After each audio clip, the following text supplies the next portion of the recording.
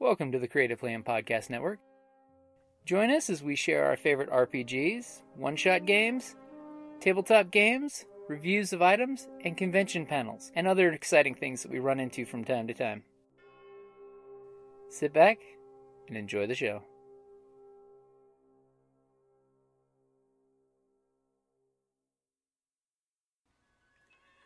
Hi, this is Kelly, aka Trixie from Ragnarok and Roll, a Sign to Ragnarok story, and Tilda Wimblewick from D&D Journey of the 5th Edition. First off, I would just like to say thank you to everyone for listening to our varied adventures, as well as for rating us on iTunes and RPGpodcast.com. If you haven't rated us yet, we would greatly appreciate it if you could. And if you're looking for more ways to support our efforts, we are now on Patreon, a great site where you can help us continue making more podcasts, as well as some special surprises for our patrons. If you can, please look us up at www.patreon.com/cppn. Every little bit helps. And again, thank you for listening. Hey guys, Jim here and Kelly. Hello. With Creative Plan Podcast Network. It is RPG a Day, August the 19th, and I'm afraid to tell you what the day is. Scary? Are you scared? It's scary. Scary. It's scary. Oh, So for scary, I'm going to throw something out there that goes counterculture to things we have said in previous days this month. Things about like the X card and, respect and being careful with your players. Scary is hard in an RPG. It is hard to set an emotion because as a GM, you can't flat out tell a player your character's scared. Even though you failed your fear check and there's some kind of mechanical thing showing that you failed your check, it's hard to get scary into a game. Except for when you play one of those good horror games out there, You've got Dread, which uses the Jenga set. Every time your character tries to do something, you pull a Jenga piece out, and if it crashes, the big bad shows up and kills you. Oh, I haven't played that one. Yeah, well, don't worry. For Halloween, we're going to be doing we're going to do 13 games of fear. Woo!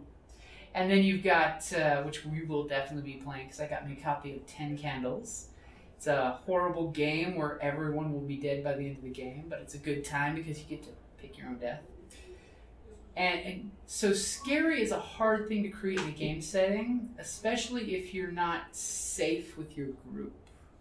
Now, if you're a GM who knows his players, you've been playing forever, you don't need an X card idea, and you know how you can push your players' buttons to invoke the feeling of scary.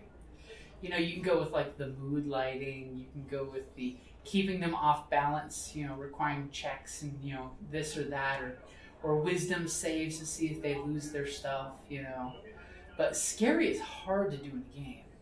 Because a lot of times, do you scare the player, but is that scaring the character? True, that's a very interesting point. And I'm trying to remember a time where I was really scared in a game. And more anxious or nervous and stuff. But I can remember when I was young, when the Monster Manual and stuff came out, and Your dreaded nightmare. oh god. So flipping through the Monster Manual, and the original Monster Manual, the graphics aren't that good. Mm-hmm. I mean, there are some of them because, of course, it's varying artists. Mm-hmm. There was one, the picture and it wasn't even that good of a drawing, but it creeped me out so bad that now you are forbidden to use these creatures. And you've mentioned many times. Yes. And it was like the horror on the person's face, and this simple man at arms looking at his arm. The boring into the skin, the rock rubs. Oh my god. And the wide-eyed horror on this person's face just creeped me out to this day. I can still, and that whole, so then, just so freaking creepy. And now that whole concept of, the boring under the skin, and oh my god, anytime I see something like that in a movie or something, I'm like, oh my god, I can got the heebie-jeebies just thinking about it. Oh. So, I mean, I don't recall, like, being scared in a game, you know, type of thing.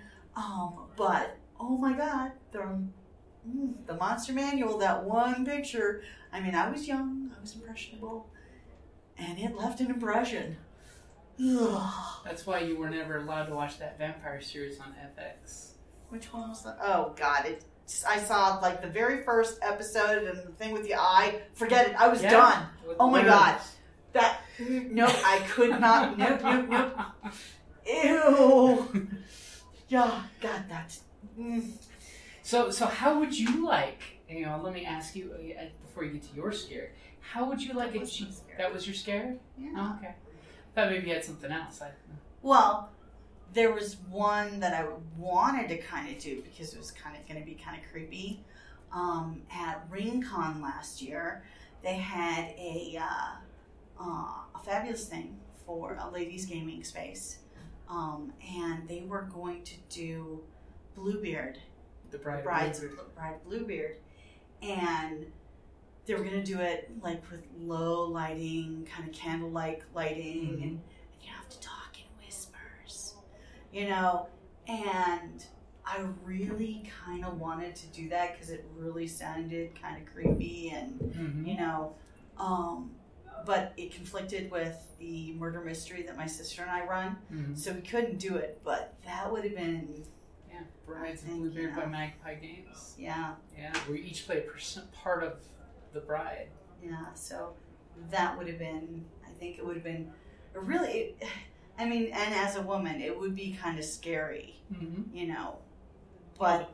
The pretense behind the game is absolutely exactly terrifying. Yeah. You know, but we're not going to get into that, you know. Look it up. Yep.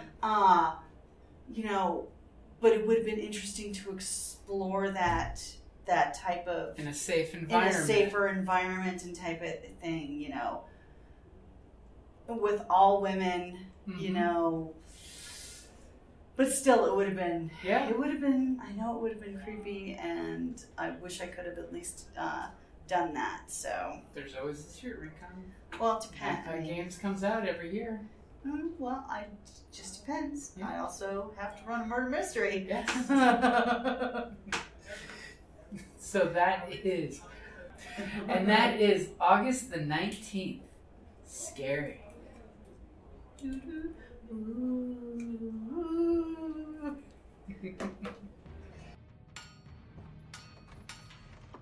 Down in the depths of the mountain, we dwarves spend our time forging powerful weapons, mining precious gems and metals, and feasting like kings. But after a day of digging for the next Arkenstone, this dwarf likes to come home to a package full of loot. Dungeon Crate is a monthly subscription box service forged specifically for RPG and tabletop gamers. Miniatures, dice, tokens, coins, maps, modules, terrain pieces, handcrafted items, RPG jewelry, and more are yours for only a few gold per month. You even get a digital crate along with a physical one as an added bonus. So are you brave enough to reward yourself with a Dungeon Crate? By Morden's beard, I hope so. DungeonCrate.com. Let the adventure begin.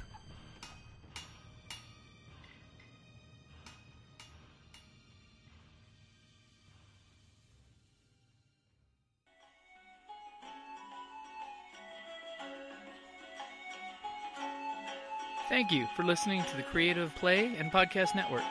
And feel free to enjoy our other shows, such as D&D Journey of the 5th Edition and Scion Ragnarok and Roll, a Scion hero to Ragnarok story. Thank you for listening.